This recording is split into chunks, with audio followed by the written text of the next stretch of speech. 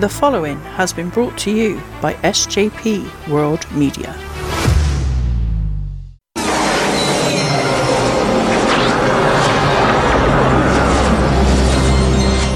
Oh boy.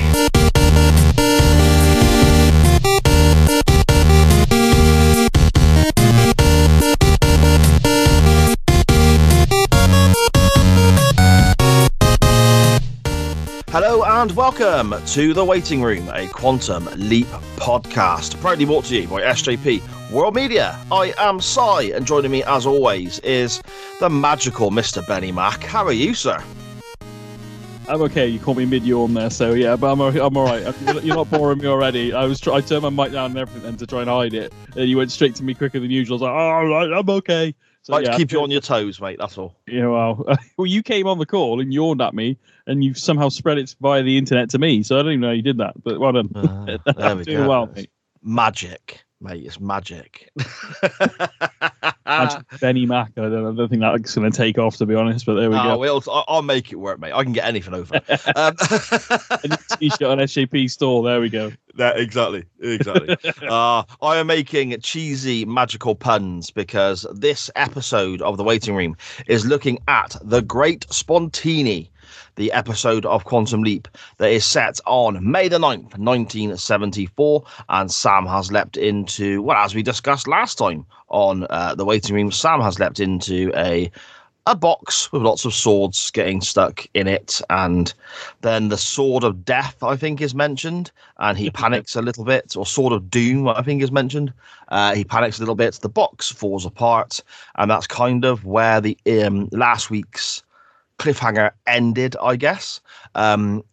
We get our normal intro and we see the magic show continuing. Sam is on stage with a young girl who is acting as his assistant and is bundling his way through the magic show with rabbits falling out of his trousers and pigeons and doves coming out of his jacket and all sorts of shenanigans going on there.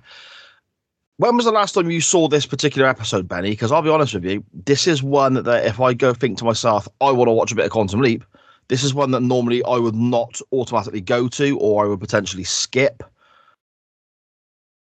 Pretty much the same. In terms of when I last watched it, obviously we started this project a couple of years ago, so at that point when we started season 1, it'd probably been a couple of years since I actually watched it all the way through.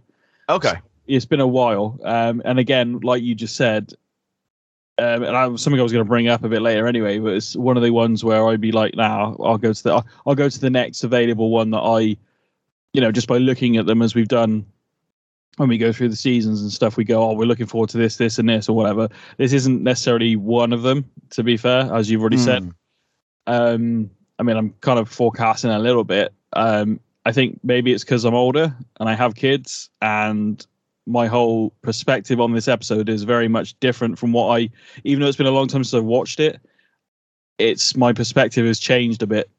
I think what I initially, as a younger man watching this when I was like in my teens into my early, like when I was hitting 16, 17 or whatever, and I'd still watch them. This is one I used to skip, whereas now I think it's actually up there for me, to be honest. So weirdly. Wow, interesting. Okay, I'm going to be very curious then to hear your summary and end of show, I suppose, score out of 5 that we normally give. I'm of the same boat. This is not one by title or by memory or by, I suppose the term is thumbnail, is it? The little pictures that you get sometimes online and so on. Yeah. It's not one that I would press play based upon those.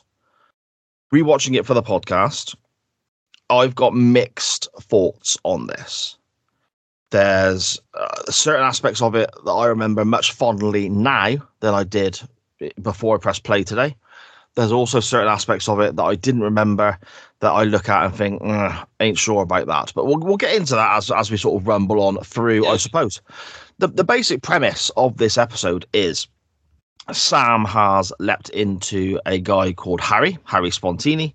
He is a magician who is, I suppose, a touring magician who is going from dingy little nightclub to dingy little nightclub, putting on his show, trying to raise enough money for this dream of buying a magic shop, which will then be his business. He has a 12-year-old daughter of the name Jamie, and she is in his sole custody at the moment because the mum, Maggie, ran off about 3 years ago. The opening scene, I suppose, where we actually get some proper dialogue, we have all the main players in a very small room straight away, which I think is quite clever in from a writing aspect in regards of a show like Quantum Leap, because barring Sam and Al, the rest of the cast changes every single episode. So by getting it's a relatively small cast for this particular story, but by getting them all in the same room together straight off the bat and using each other's names over and over and over again, virtually within the first 5 minutes of pressing play, I was familiar with who everybody was. I think that's quite a clever little ploy there, Benny, don't you? Yeah, you introduce. The thing is, what's going on in the story as well. We have obviously leapt in, no pun intended. Hey, we are literally. Maybe it was intended. I don't know. Depends on people have laughed. If you laughed at it, it was intended. If you didn't laugh at it, don't worry about it. It's just a case of setting everything up, because there's a lot of information here. Jamie's mum is disappeared for 3 years. Harry's been raising her for this 3 years, and then obviously now she's doing the magic stuff with him. And then having this lawyer type character, even though in that opening scene, he comes across kind of like he seems like he's got the best interest for everybody at heart. You can kind of feel like, but have you though? And then it's very clearly later on. Not even like that. Not much long after this, is it really? That he's not got the best interests. He's very much he's a lawyer, and I don't know if there's a natural distrust of lawyers. I don't know, but it's just well, he's a scumbag. Let's call him what he is. He's a slimy dirtbag, isn't he? And you're right. He comes in, and obviously the show has been a little bit of a disaster that we see at the beginning of the episode, because Sam doesn't know what he's doing, and the 12-year-old guides what she thinks is her father through the show, which is quite a nice little touch as well. To be honest with it, with the rabbits coming out and the dove flying up by his chest, and just if they'd have, I wonder how many takes it actually took for that dove to stay by his chest, because he was trying to walk off the stage with that dove flying at him, but going backwards. I found it funny, so I'm not going to lie. I was like, do you know what? If I saw that, magicians are a magician, but like I would have laughed my ass off at that, to be honest with you. So he seemed to win the crowd over, despite the fact that he didn't know what the hell he was doing. Well, there you go. And the slimy guy, the slimy lawyer, whose name is Steve, I believe, he says, "Oh, I really enjoyed your act," which is a blatant lie, because it was a bit of a mess at the end, and we know that this guy is a scumbag. But at that moment in time, I agree with you, Benny. You kind of think, okay, he seems slightly more genuine than he ends up being. We meet Maggie here as well, and she has ran out on the family 3 years ago. Al, by this point, has arrived and talked to Sam about his partner Tina being away for 2 weeks, and by God, he's got his needs, Sam. He's got his needs. And didn't even sugarcoat it this time. It's been, because to be fair, the last episode we didn't have any of that from Al. Whereas this starts, and as soon as Al appears, he's already moaning about the fact that it needs his needs, as you said. So yeah. But, I do like the scene. I know I'm getting ahead of ourselves, but this is the this is the reveal of the Tetris-like hand link. But of course, but it isn't, because the way they've aired the episodes, I think this must have been tried to be before, but they've aired them the wrong way around. Mm-hmm. So because Al actually beats the crap out of the hand link because it's not working properly, then he reappears later with the Tetris one. So it's only a little. To be honest, I had to watch it back because somebody said, "Has he changed his handling?" I went, "Oh yeah." And it didn't actually, because I'm so used to the Tetris one anyway as a fan. I forget about the standard sort of one he had to begin with, if that makes sense. My mind always goes to the Tetris like looking bright coloured one every single time when you say like Quantum Leap to me. Yeah.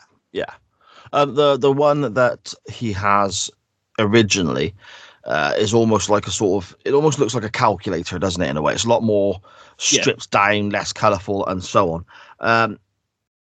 The first time we saw as viewers doing this watch back, we saw the new flashy Lego handling, as it sometimes is referred to online. We saw that, I think the original time we saw it, on screen was the Halloween episode that we covered. I believe it was the Boogeyman, and then I think it was in the episode after as well. Yes, as well as. But you're right. This is where it makes its debut, and they change up the hand link for the new design, which apparently the creators of the show were much happier with, and so on.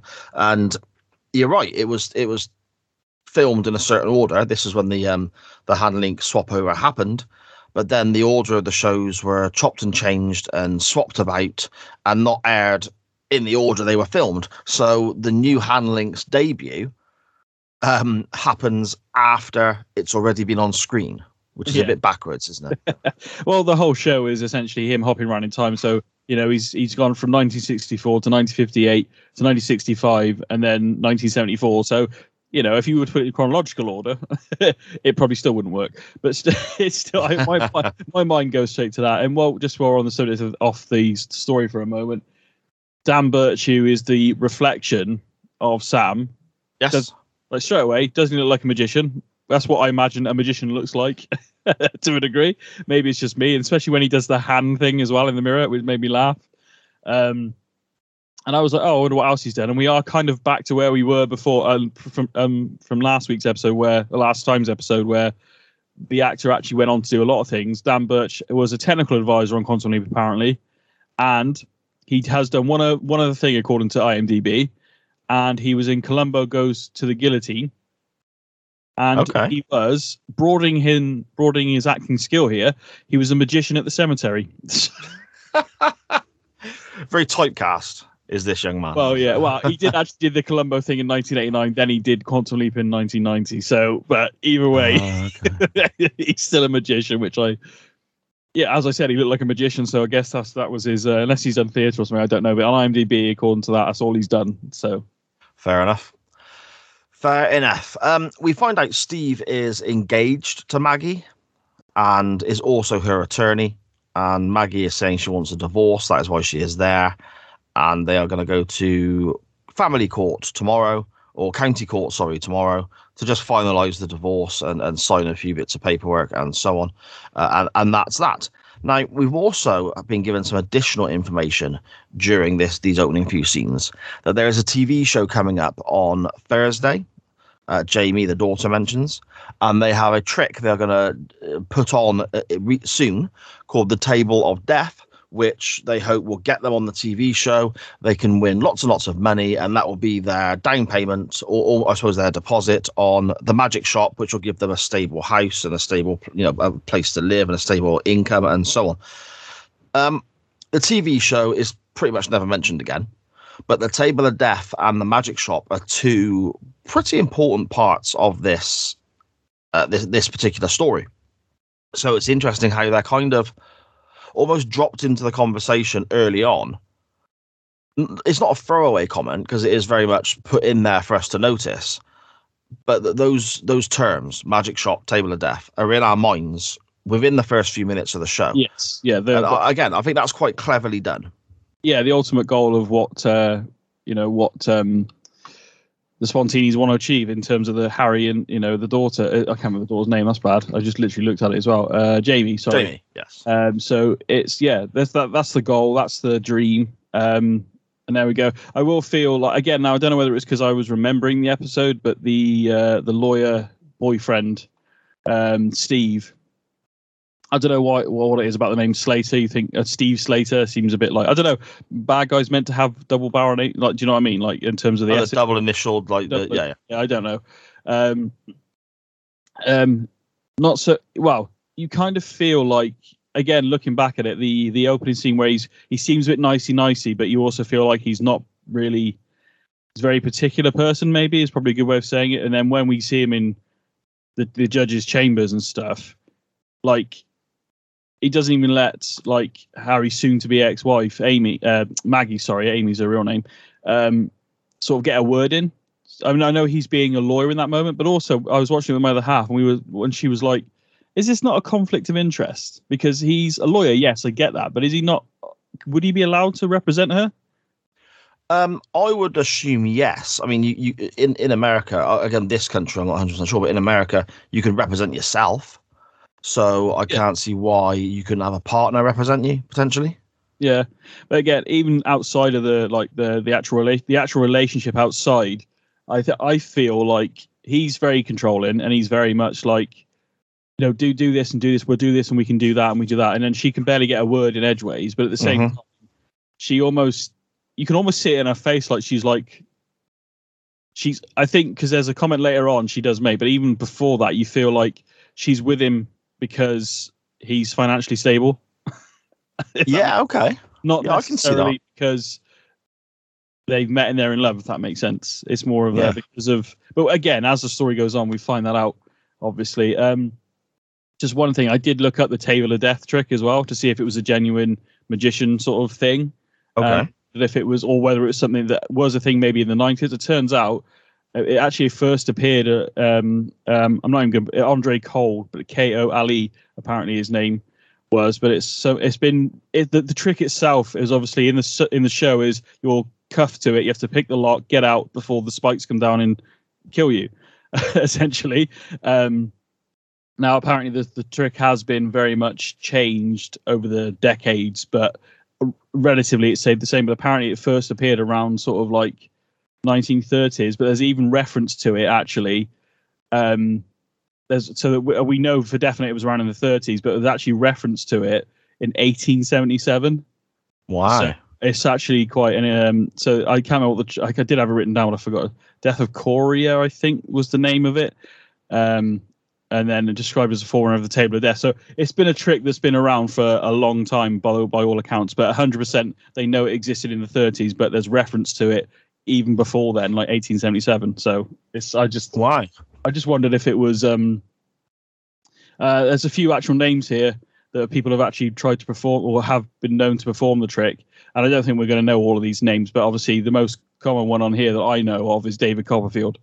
So right, I'll tell you what. I thought to myself, when you said it's a real trick and it's been known for a long time, my mind straight away thought, I bet that dude's done it. Which what? David Copperfield? Yeah. Okay. Apparently, Penn and Teller. It's actually exposed in their movie. Penn and Teller get killed. Apparently, okay. So I've not seen it, so I don't know. There's a couple other names here but I'm not aware of them. Who they are necessarily. I remember the magician stuff. I remember that TV show.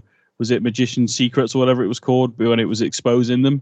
Yeah. And the guy was like he was covered, wasn't he, like a luchador mask for the entire series, and eventually he did reveal himself, but I can't remember who it was. But I just wanted to see, because tricks obviously have been around for, well, as far as we know, medieval times, that and all that kind of stuff, like jesters and that kind of stuff. So I just wondered where it came from. So but can't find where it originated, but apparently it has been around for a long time. Yeah, fair enough. As everyone leaves the room, the dressing room backstage, Sam, and this does my head in, I'm not going to lie, Sam turns to Al and says, I know why I'm here, Al. I've got to reunite this family. Maggie still loves him. I can see it in her eyes, and I'm cringing inside. Honestly, I was sat there just like, Sam, shut the fuck up, man. He is Sam Beckett is a hopeless romantic, and he does know it, but because there was I think was it in the previous episode? Yeah, it was in the previous episode. He makes a comment about the girlfriend in that, saying you can see it in her eyes that she loves whoever he's leapt into, and then he starts to say, I only had one woman look at me like that, and he starts almost like he's about to remember something, and then Al goes, Sam, we need to, and just cuts it off. So it's kind of like a little nod to what he might have remembered somebody.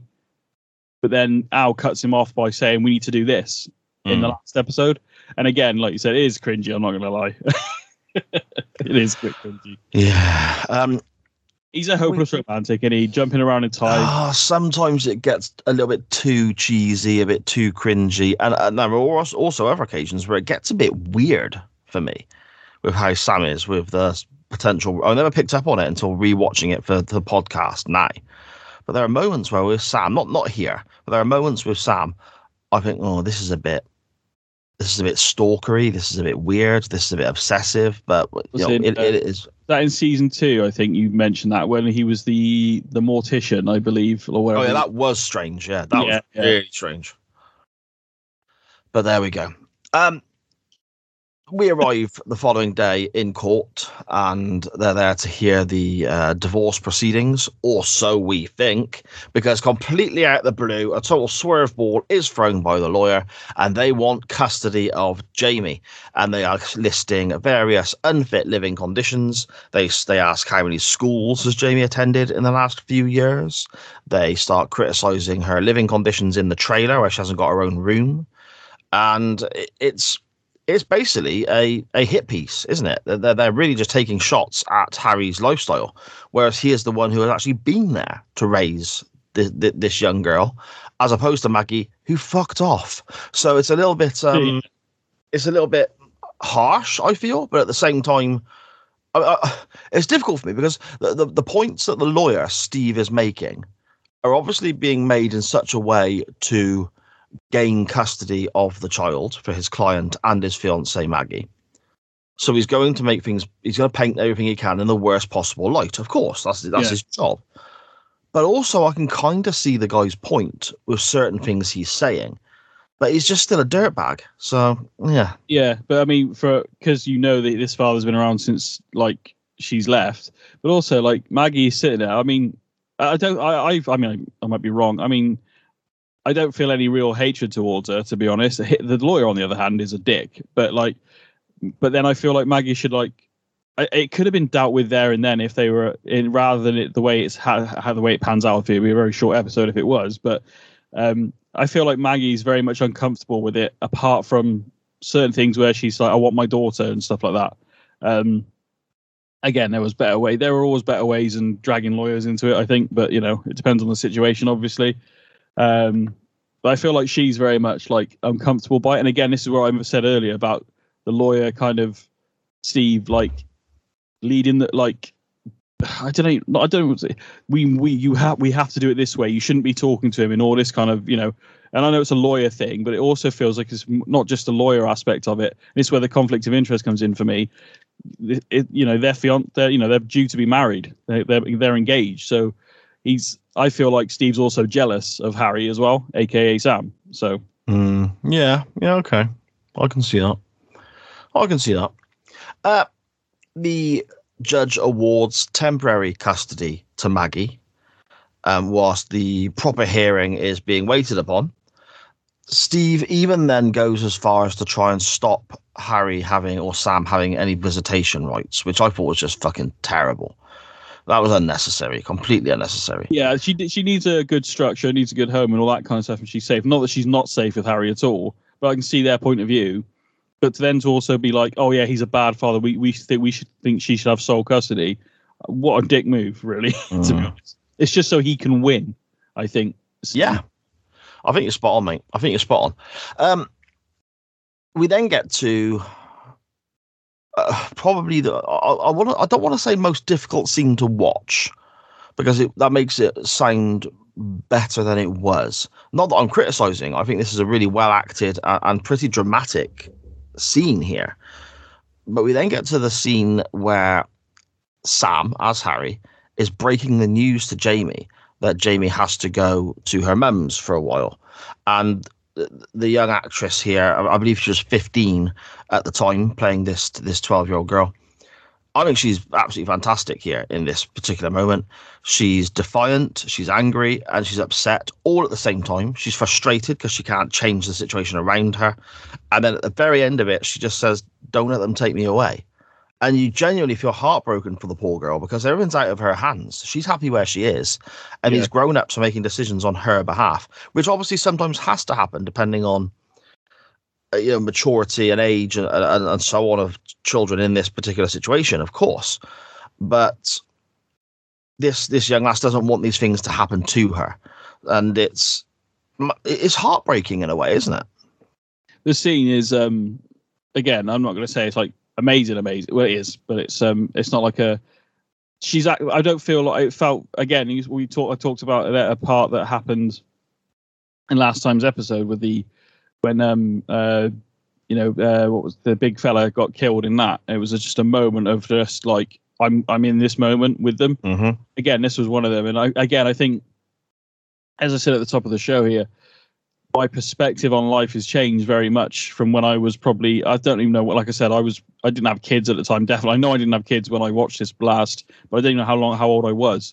But again, it was like, yeah, it's a good story. And I moved on, but it definitely tugged at my heartstrings when that little girl's like gone from like, and then she just, I mean, but the way Sam handled it, by the way, is brilliant. And the scene felt so, it didn't feel out of place. It didn't feel, I don't know whether the right word is overacted, but you know what I mean? Sometimes when somebody's acting, you can tell they're acting. I believe this little girl was, and Sam in that moment, that they were just, that scene was probably the best scene in the show, to be honest, in this particular episode. Yes, but, yes. It was done so well, basically. Yeah, totally agree. Articulate it. Lauren Woodland is her name, the one who plays Jamie. Okay. She's known for a couple of things, but you might know her because you used to watch Cold Case, if I remember rightly. I did. She was in one episode of Cold Case, so and she played Becca Abrams. Apparently, I've not seen it. No idea. No, the thing with Cold Case is, as I mentioned on the show before, in a way, it's very similar to Quantum Leap, in that you've got a select couple. In Quantum Leap, you've got two characters, Sam and Al, and they're your constants. Everyone else changes. In Cold Case, it's pretty much the same. You've got this little team of 4 detectives, and then their boss. And they're investigating, as the title dictates, cold cases. So you have a gang of actors playing the people who are involved in a particular murder or crime present day. A second gang of actors that are playing them in the flashbacks to the 70s or the 60s or whatever. But the only constants in each episode are the main select few detectives. So it could be very much a case of this lass has been in one episode and never seen again. She could have been a real bit part, whatever, really. Yeah, but also she would have been a lot older from what she looks like in this episode we watched today.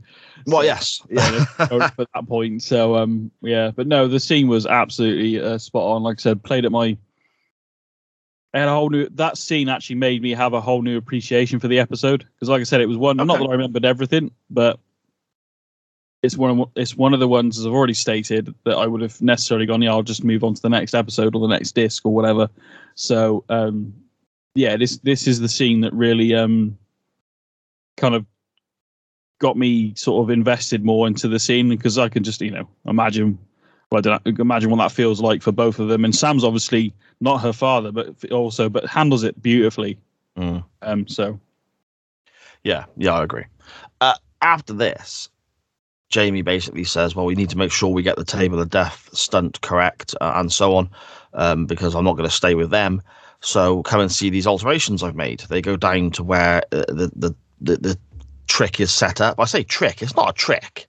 There's nothing tricky about this. There's no magic aspect to it. Like sawing somebody in half, that's a trick. They've not been sawed in half. This is literally a case of you're chained to a big metal bed, and above you is a huge metal contraption full of fucking great spikes, and you just have to escape before it kills you. There's no magic trick involved there. It's just an escapism sort of thing, but it is the way it is, I guess. Now, she's made some alterations and so on, and the conversation carries on, and Al has arrived, and he explains it's called the Table of Death because 2 guys have died whilst trying it, which makes Sam chuckle to himself, I suppose, in fear and apprehension. Sam gets cuffed to this device and barely escapes.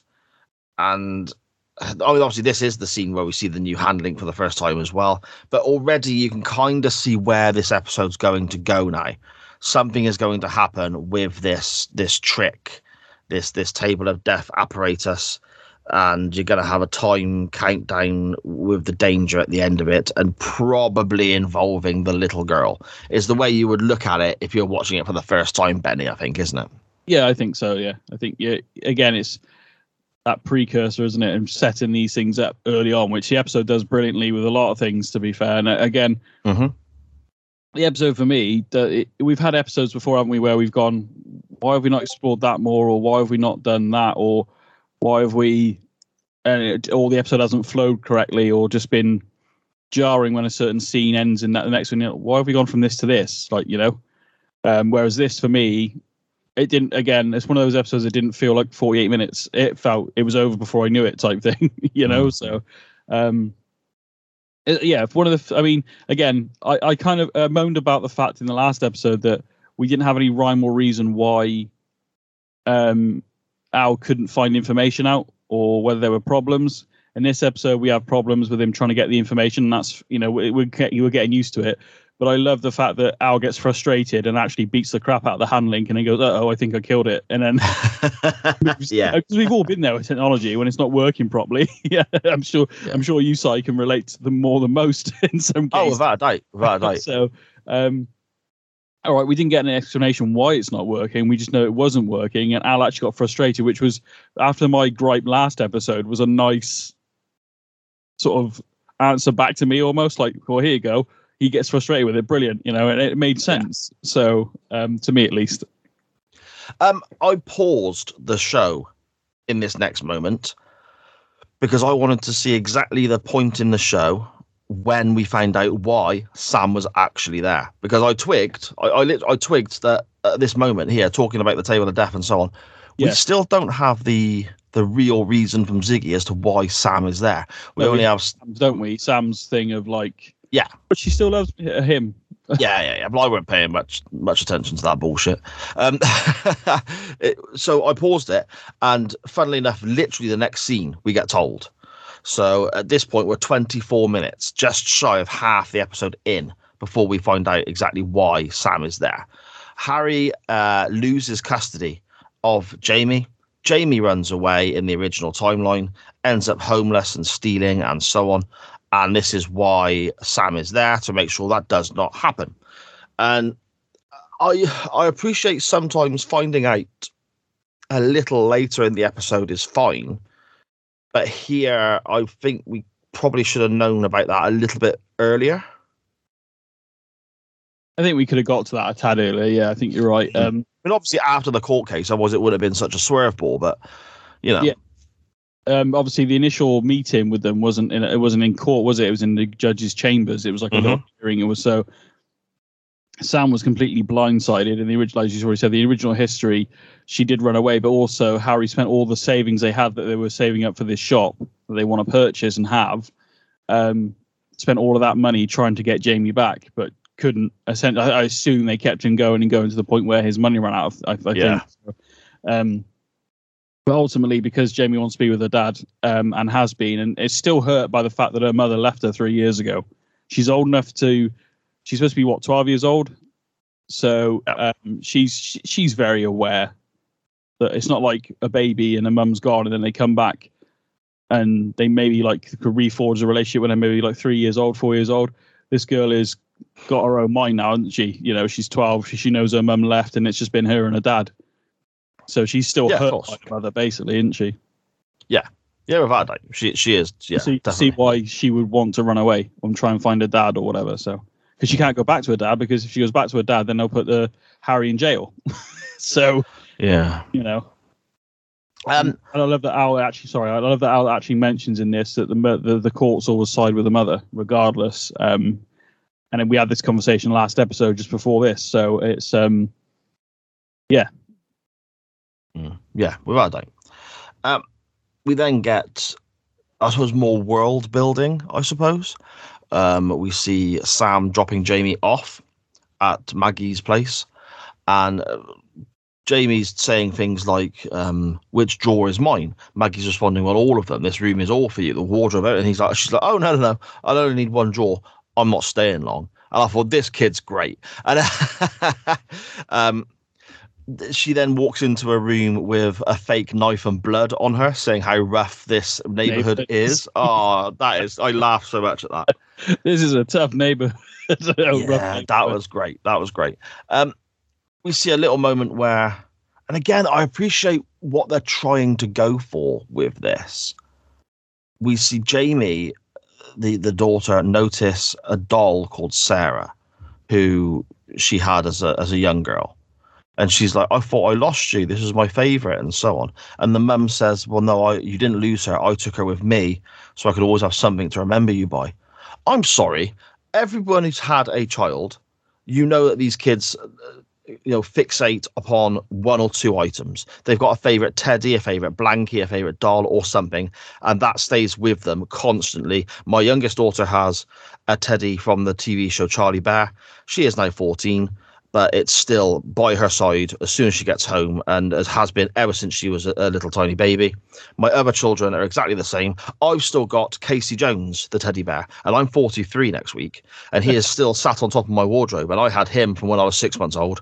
Who the fuck, as a parent, takes away the kid's favourite item just so they feel closer to them? The kid would... Yeah, I didn't like that one bit. I can see a logic, but at the same time, you would. My daughter's got a favorite, a teddy as well, and even the oldest, she won't admit it, she's 13, but she's still got her particular teddy that she had when she was a kid. All right, she doesn't necessarily hug up to it at night or anything, but it's on her bed still. It's sentimental value, isn't it? So, do you know? I didn't really pick up. I thought it was a bit of a dick move for her to take it, but I didn't really dive into it as much as you have, obviously. I just thought, because my mind straight away went to my daughter Charlie. And her favourite TV show growing up was the Charlie Bear cartoon. And she had a little Charlie Bear bought for her. And she adores it. It's, it is what it is. And I thought if we lost... we also had an occasion with my eldest daughter where she had a teddy called Betsy. And she had Betsy... She's still got Betsy now. She's 19. She had a daughter called Betsy... I say 19. She's actually 20 next month. That's a scary thought. But she's got this teddy Betsy from when she was 6 months old. She left it on the bus once, and it was like the end of the world. It was like Armageddon was coming. So I can't understand a parent who would take the favourite doll away. Yeah. I appreciate what they're trying to do with the writing there, but I think as a part of the plot, it's either a flawed part of the plot or it just makes Maggie look a dick for me. I mean, I will, as the episode goes on also, as much as I didn't say I don't hate Maggie at all, but I'm also like, she wanted to get a career. All right, I get that, but we don't really get into the nitty gritty. Did Harry stop her from taking the child? That's never mentioned. I don't think that is what happened. By the sounds of it, she just up and left. But would you not want to take your child with you? I don't really understand. So, because she's already, the way they're even talking about Harry now, like he doesn't have a consistent job and all this malarkey. So. And obviously, at some point, she does cite the fact that he mentioned this magic shop for 8 years consistently, and she had enough of it. So if he's not providing, then why did she leave her child with him? It's actually really selfish, to be fair. Yeah, 100%. They're like, oh, yeah, we couldn't find him for 2 years. All right. But you were gone for 3 years. So a year later, you decide to look for him. He's not exactly hiding. I think he's just around the country working as a magician. He's not running away from you. He's not hiding from you. So, yeah, all right, it's harder back then because it's 70s. There's no mobile phones aren't really a thing yet, and there's no social media or all this stuff. So it would be harder to find someone. But the way they portray Harry is if he is like done a runner on purpose when he hasn't, he's just trying to make money and provide for his daughter and himself. So, Also, yes, you're right. It is the 70s. It's 1974. There's no internet. There's no all this sort of stuff. But this guy, it's not like he's disappeared and wants to never be found. Yeah, it's not like he's ran away. He has the stage name of the Great Spontini and works clubs. If you really wanted to find the guy, you could find him. You could have found him, yeah. I didn't buy that at all. Again, I think that's more of a tactic from the lawyer in this sense, but I'm just like... So, yeah, she's been gone 3 years. He then says it took us 2 years to find him, trying to make out that he's like a flight risk, which he's not. But she obviously a year later, she decided she wanted to come back, but couldn't find him because he works clubs. Again, you put it, I didn't even think of that. Yeah, he works under the name Great Spontini. He's not changing his name. He's not purposely hiding. He's taking his... So, the lawyer is just more... The more you look at this, the lawyer is more and more of a dick. Yeah, I think Maggie's... I'm going to say it, mate. I'm going to call it now. I think Maggie's a bit of a dick as well. She's left her kid. What the I don't, but I don't, in this process, apart from a few little times, it's more being led by the lawyer, isn't it, than Maggie? I'm not disputing Maggie's behavior prior to that, but like, there are a few moments, and she doesn't want to go back to the old life of the promises that never happen. I get that, but the way she left is not right. Yeah. Well put. Jamie goes off then to play in the back garden. which leaves Sam and Maggie. And Sam has decided he's gonna try his hand here. He's gonna see what he can muster up for Maggie and old Harry, and see if there's any romance left in the pair. Maggie has made brownies, but then she burns her hand on the pan. Sam helps her run it under the water to cool the burn, and they end up kissing and so on, and it's a romantic moment and all that jazz. Before Sam says, it's okay, Sue, there's the TV show coming up and we're going to get the money for the magic shop. And then Maggie blows up at him, saying, well, I've heard about the magic shop for 8 flaming years. What the hell's going on? So you can understand her frustration from that aspect. But again, you left your kid, bitch. Do you know what I mean? It's like, you've got no right at all to criticize somebody else who's been raising the kid for 3 years. Screw you. And he's done his best as he can. It's not like he doesn't pretend to be perfect, but he's done the best he can. She's safe, she's warm, she's fed. There you go. So what more do you want, really? Exactly. Whilst this is going on, Slimy Steve arrives. And Steve, that's why he's called Steve. There you go. Look. Slimy Steve Slater. He tries to say that it's not going to help his case talking to Maggie without Maggie's legal representation there. And he also mentions that he always wins and all this sort, and he's just a fucking bellend. At one point, he tries to grip Sam up, and Sam ends up taking him down to the floor, which I quite enjoyed. Sam then leaves. Steve is also told to leave, but before he departs, by Maggie, I mean, both of them are told to get out by Maggie. But before that, by the way, because me. She's like, they're both, I mean, Harry not so much, but the lawyer especially is being that this is where the controlling aspect of him is. You can see it plain as fucking day in this, family sort of home type thing. What's he doing here? He's always a lawyer, isn't he? I think is basically was on. Yeah, exactly. Steve then turns to Jamie and says, I'm going to make sure you don't see Harry again. And I'm thinking, you evil piece of shit. Yeah, that puts a nail in the coffin for me. Again, I think some of it's jealousy because of, they're still married and it's Harry's ex and all blah, blah, blah, whatever. But yeah, he very much is jealous. And then, but to say that to Jamie, like essentially you'll never... what did he say? Smile and enjoy it, Jamie, because when I finish with him in court, it'll be the cold day in hell before you and your mother ever lay eyes on him again. He says easily, apparently. And that for me is like, you're a dick. Yeah, I mean nowadays, that would come under emotional abuse, and that'd be the term referenced in the court. Yeah, when it comes down to child custody and so on, things like that would come under emotional abuse. I've been there. I got the paperwork. It is what it is. Not on my part, by the way, by an ex who was a little bit, shall we say, difficult to deal with. Let's move on. Because we don't want to go to court over a Quantum Leap podcast show. Come on. Oh, well, mate, I've got all the paperwork. I went to court. I fucking won. I don't give a shit. There you go, then. They don't always favour the mother then, so at least that's good, because at least the times have changed, because, I mean, I don't know the incident, I don't want to know, but like, it's just, you feel like it's still, I don't think it happens as much, does it? But I think generally they tend to they favour the mother, don't they? Oh, 100%. It was again, I won't go into details, but it was a massive uphill battle. It took years of fighting. It took tens of thousands of pounds. And it's effectively my ex-partner was trying to stop me having anything to do with my daughter. I wasn't going to have that because my kids are my world. I fought and I won. So that was kind of it. I've still got all the paperwork here. My daughter is now an adult, so I feel I'm able to talk about it more freely. My daughter is aware now more of the scenario that went on. All the court reports, court paperwork and court quotes are available for her or anyone to read. And it cites emotional abuse towards my daughter on my ex's part in trying to manipulate my daughter into saying certain things in court that weren't true and all this sort of stuff. So, yeah. But thankfully... It didn't go any further and everything was sorted and they ruled in my favour, and 100% it was a landslide situation where I was 100% firmly backed. So there are good guys in the court system, thankfully. My solicitor was not one of them. he told me 12 months before the court hearing to give up. So he was a cunt as well. But let's move on. We had a conversation with my now partner, and they went through the same. Also, long story short, ultimately they got joint custody and all that kind of stuff. But then he just gave up. Once he got joint custody, he went through all that and then just went, nah, I don't want to. Like, what the fuck are you doing, you prick?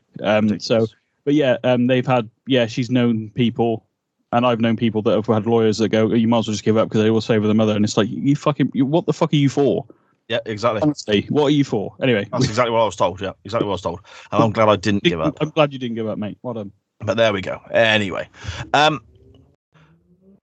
we're back at the court now. And Jamie has been left with a babysitter. We've got a scenario where everyone is getting spoken to by the judge about different scenarios and so on, and then eventually we get to a situation where Sam is getting questioned by the judge and by Stephen, the solicitor for Maggie as well.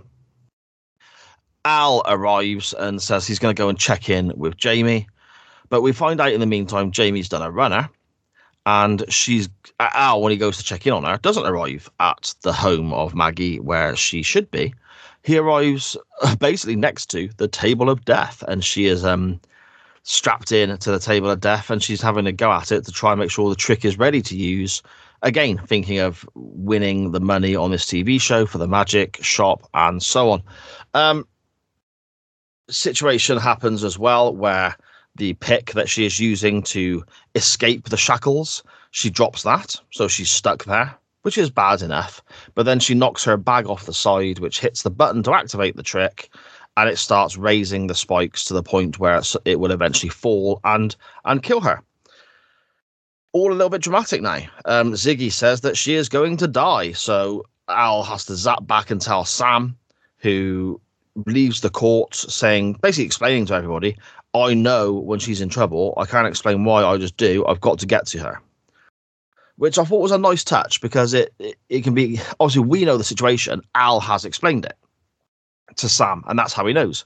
But to other people, Sam can't say that. So he says this, and it almost, in a way, elevates the viewpoint of people of Harry as the father figure, in a way, I think. Like, he's just trying to run away from the court proceedings rather than actually deal with them, essentially. You could look at it that way.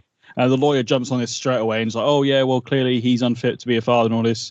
And Maggie's like, oh, no, I think, because I'm glad that she did that as well, because she's like, oh, no, if he says she's in trouble, I believe him. And then, get that convertible and raced across town in Al's, like, there's a bit, isn't there, when the road gets blocked and Sam has to drive on the sidewalk, or the curb is what we call it.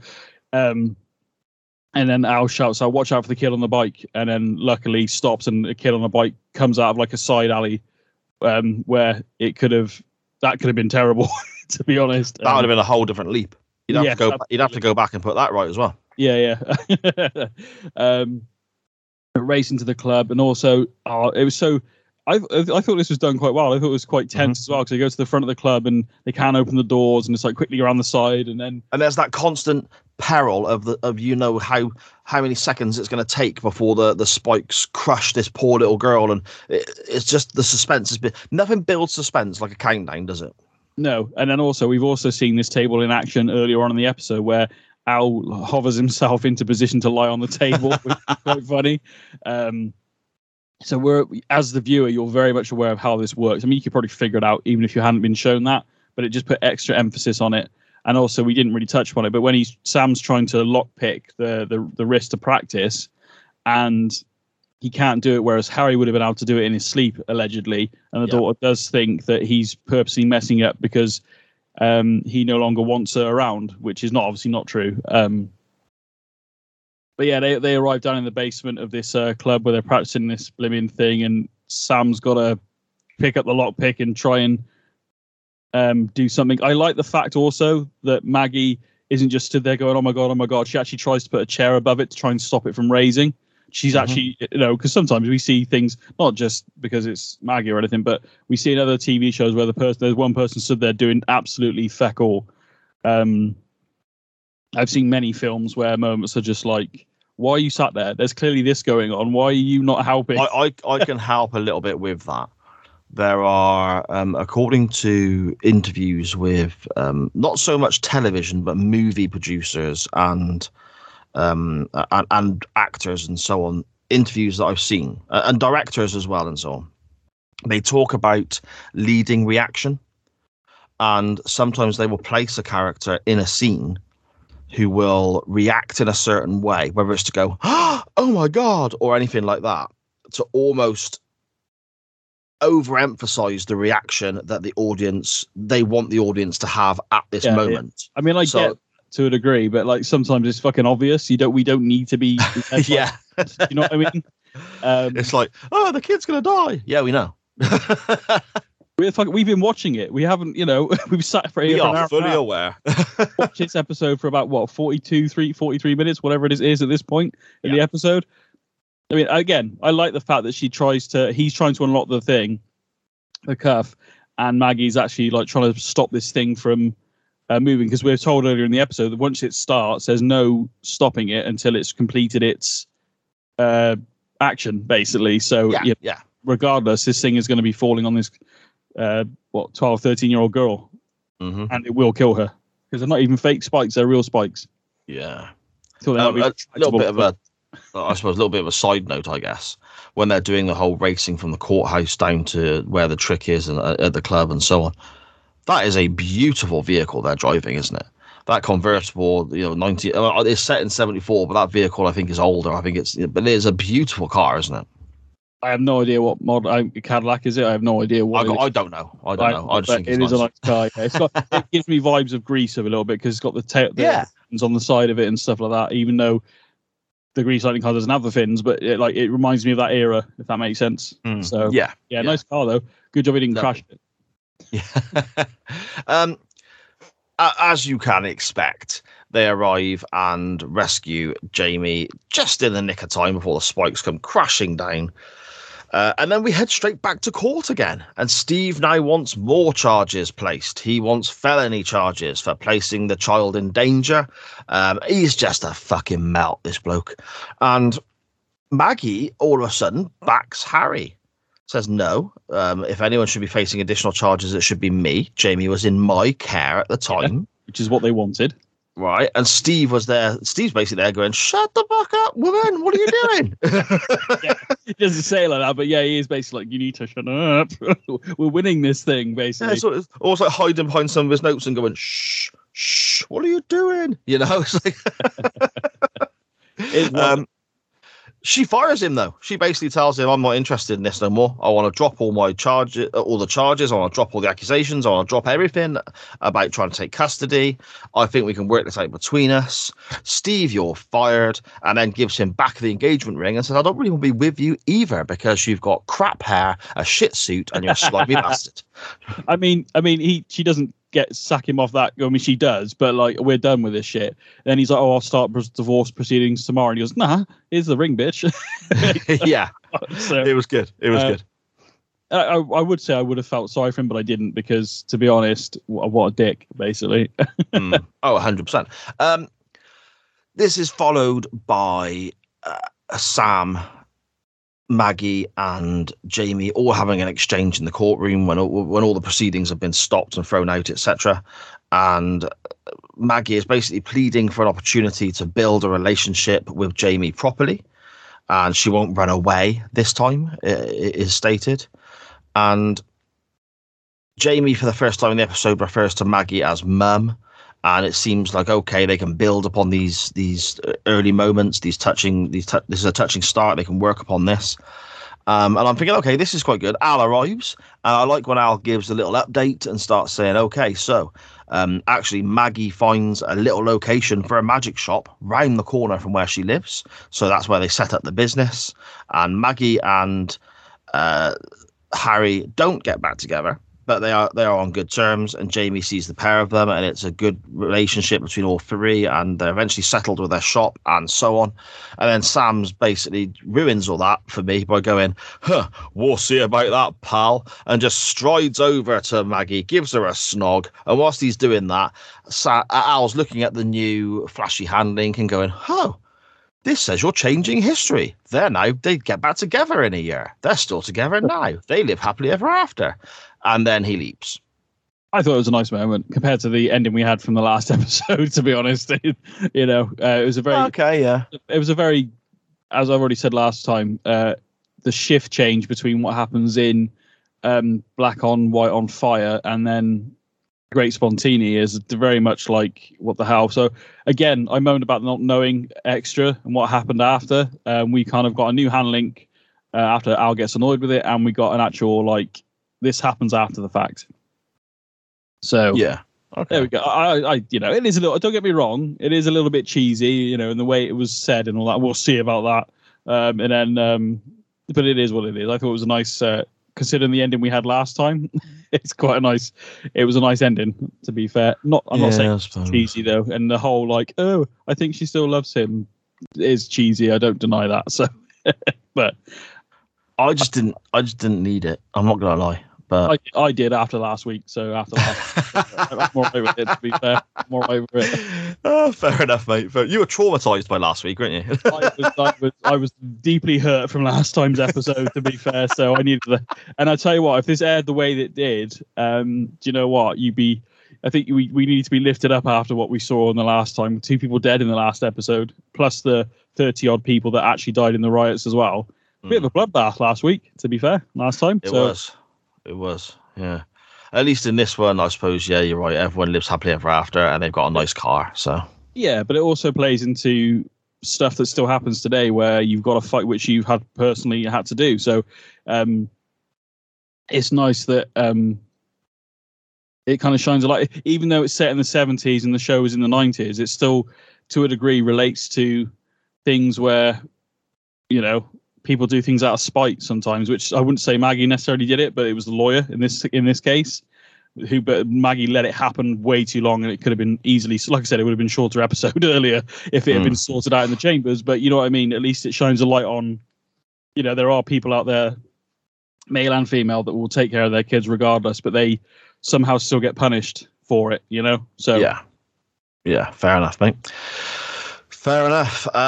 Sam leaps, and we see him on the back of a 1950s style motorcycle with numerous other people on the back of similar vehicles, plowing down a dirt track. Sam obviously loses control and crashes. We get the oh boy and so on. But more about that in a moment, before we talk about what we can remember about what's coming up next time. We need to rate what happened this time. So out of 5, Benny, and your final thoughts, my friend. It's an episode with cheese in it. Of course it is. I mean, it's daytime TV, or it's not really daytime TV anymore. I think at this point it was 9 p.m. type starts, or 8 p.m. starts, whatever it was. I think we looked into that a couple of weeks ago. Yeah. When we last were on. But does it have cheesy moments? Of course it does. I think it shines a light on a good subject to be sort of make sure we keep ourselves in check a little bit, but also Al losing his temper with the hand link prop to the point where he kills it, and the fact that he says that, I love that bit. The scene we've already talked about it, but the scene with Sam and Jamie in the caravan where he has to tell her she's got to go and live with her mother and stuff. It's heartbreaking to watch, but again, it's probably the best scene in the entire. We got the tense scene at the end with the machine and everything, but I mean, in terms of the emotional sort of side of things, probably the best scene in the entire episode for me. Oh yeah, I agree. Yeah. But yeah, no, I really liked it. To be fair, I really enjoyed it. And now again, at the start of this episode, I've already said this several times, but it is one I would have normally skipped. If I watch this back in a few years' time, I'll remember this one a bit more fondly than I did from when I was younger. So my score. I think it's pretty fair. I think I don't think at any point did it feel that scene's out of place or that actor didn't really act it very well or anything like that. I thought they all did a great job. And again, again, like I've already said, being a bit older maybe, but I think a 4 out of 5 is fair, to be honest. Okay. If you'd have asked me before I watched it and you wanted me to give me like a blind score before we seen, now whether we do that going forward, I don't know, but I probably would have said a 3 out of 5, to be honest with you. Maybe even a bit less based on memory, but watching it today, a 4 out of 5 for me. Why? Okay. I'm a bit lower. I've got literally slap bang in the middle of the road. I've got 2.5 out of 5. I think this is. I'm not saying there's anything massively wrong with this, but at the same time, I'm not saying anything was particularly amazing either. For me, it's literally that. It's slap bang in the middle of the road. It's a good episode of Quantum Leap without being. It's not shite. It's not fantastic. So for me, it sits slap bang in the middle. 2.5 out of 5. But I'm also of the same mindset as you, Benny, in that if I was going into this and had to give a numerical rating before watching it back, just on memory alone, I would have been lower again because I didn't have fond memories about this whatsoever. So I'd have been, 0.5, 1, that sort of territory for before. Yeah. So it's gone up in my estimations. It has genuinely gone up, and I would be less averse to going back and watching this again now, having seen it back for the podcast. But it's still not one of my favorites, if that makes sense. No, I get that. I mean, again, I think it's just the memory I had prior to it. I've said it so many times. So take a shot if you are listening along, as long as you're not driving or anything, you'll be fine. But, it is like it because we are watching it. We both love the show. We've said this so many times, so we both love the show. But we are watching it back without. And it's not like we watched it all and then we watched it again for the podcast. Neither one of us had started watching it until we started this process. So in a good couple of years each, I would say, if not more. So yes. Yeah. Some episodes we've gone. I mean, I think that this is only probably the second or third episode off memory, where I think we're generally in the same ballpark for scores. To be fair. Yeah, I don't think we're ever too far away, are we? No, I think this is one of the ones where we are for different reasons. But again. I mean, I was going to say 3.5, but I just liked the whole thing. I'm glad the owl innuendo kind of. I'm not glad that it started, but I'm glad it happened where it happened in the episode, and it didn't really carry on considering what was going on. Otherwise, when Al, I'll tell you what, there was a worrying moment right at the beginning of the episode.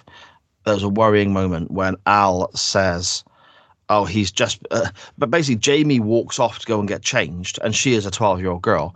Then Al appears and says, "I've just been watching next door. It's much better."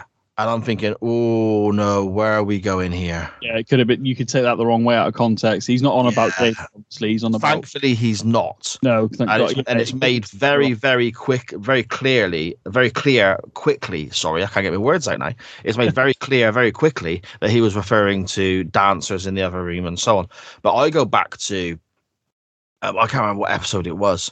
Was it the one where Sam was an acrobat in the circus, and Al's, it might have been that one, it might have been something different, but Al's gawping at a character that is supposed to be 16, and it's like, oh dear me.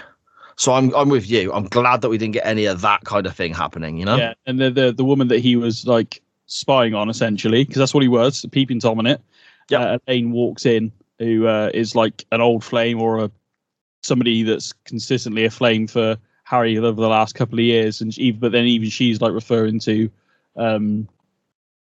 He's still hung up on his ex and all that kind of stuff. Yeah. Luckily, she's not around for long. But I'm glad that you could have go. Oh crikey, what the hell's? Oh, okay, thank God for that, because that could have been obviously that's a different show in itself. That's how good is it? So, but yeah. So next week, Rebel Without a Clue. We have seen Sam arrive on a motorbike and then probably crash it. I know you have said to me in the past this is one you're looking forward to rewatching. My memories of this are quite patchy. I can remember almost like stills or images of Sam being in a diner with all his motorbike gear on. I can remember it. Obviously, it's the 50s and that whole scene that they had back then. I think he's there to stop someone getting killed, and my mind reminds me of a waitress. So piecing these little bits together, is there a waitress in the diner that Sam's got to stop getting killed? But I'm not sure. But I remember it being good, but I can't tell you why it's good, if that makes any sense whatsoever. Yeah. You're kind of right, but you're a little bit off. So, but I'm not going to tell, only because as the story develops. But I was going to tell you them, but I'm not going to. I'll leave it as is, so you can watch it without me sort of like tainting the view of it. I always liked it. I always thought it was good. Yeah, I've got fond memories of it. Yes. Yeah. Teddy Wilson is in this episode as well, who's actually been in a previous episode of Quantum Leap. So he's not a recurring character. He's just an actor playing a different person. But if you remember, you will remember it, Pool Hall Blues, which is one of your favourites. Yep, love that. He's the loyal friend that follows Sam around. He's actually in this episode as a different character completely. The older guy who looks after the queue. Oh, really? Yeah, oh, yeah. Brilliant. So Teddy Wilson. Oh, that's great. Is in it. He plays Ernie in this one, and Oh, is he the guy who owns the diner? Yes, and we'll leave it there because I don't want to go too far into it. We could do a double feature one day where we do 2 episodes in one podcast, maybe. But okay. But there we go. Right. Okay. Well, there you go. That's what we are looking at next time here on The Waiting Room. I was just going to say quickly, the last episode we gave it a high score, but had a few more moanings about it. This time round, you said you really liked the episode, but you scored it quite low. I'm just a walking contradiction, mate. You are, mate. You really are. Dear me. Okay, Benny, where can people find your good self and all the stuff you are involved in, please? As per usual, follow if you've listened to this show long enough at Benny Mac, BNYMACK on X. And obviously I do In the Corner with myself, which is a wrestling podcast, only wrestling fans out there, and it's all on SJP Raw Media. You can follow the show at In the Corner WWE on X, and then obviously follow SJP Raw Media at SJP Raw Media on X as well. So, and then obviously Waiting Room, I should say. There we go. I don't get invited to the other podcast very often. I think I'm a loose cannon or something. So that's it. Too unpredictable, mate. People can't handle the pressure. Can't handle me talking, mate. As you well know, we spoke for an hour before we've even recorded before, and you're like, mate, we've got to do it quick today. Yeah, no worries. Anyway, this happened. 2 hours later, it's like, well, you can record me just talking, mate. And it could be like a side episode for something. There we go. Anything I'm involved in, you can find and follow via the network that carries this show, and that's at SJP World Media on Facebook and Twitter. And there is an Instagram. I do check it. I just don't use it very often. So Facebook and Twitter is the best place, or X as it's now called, I guess. And that includes wrestling content, Doctor Who podcast. There's football content on there, music content on there, all sorts of great stuff. So make sure you're checking that out. And you can also find it on all your podcast players, platforms and providers, and live shows on Twitch, YouTube, and in the Facebook group at SJP World Media. But most importantly, you can find and follow this show itself on X and Facebook at Waiting Room Pod _. That's at Waiting Room Pod _. So then, next week, Rebel Without a Clue. Looking forward to it, my friend. I will speak to you then. I am going to leap out now and jump on a motorbike, I think.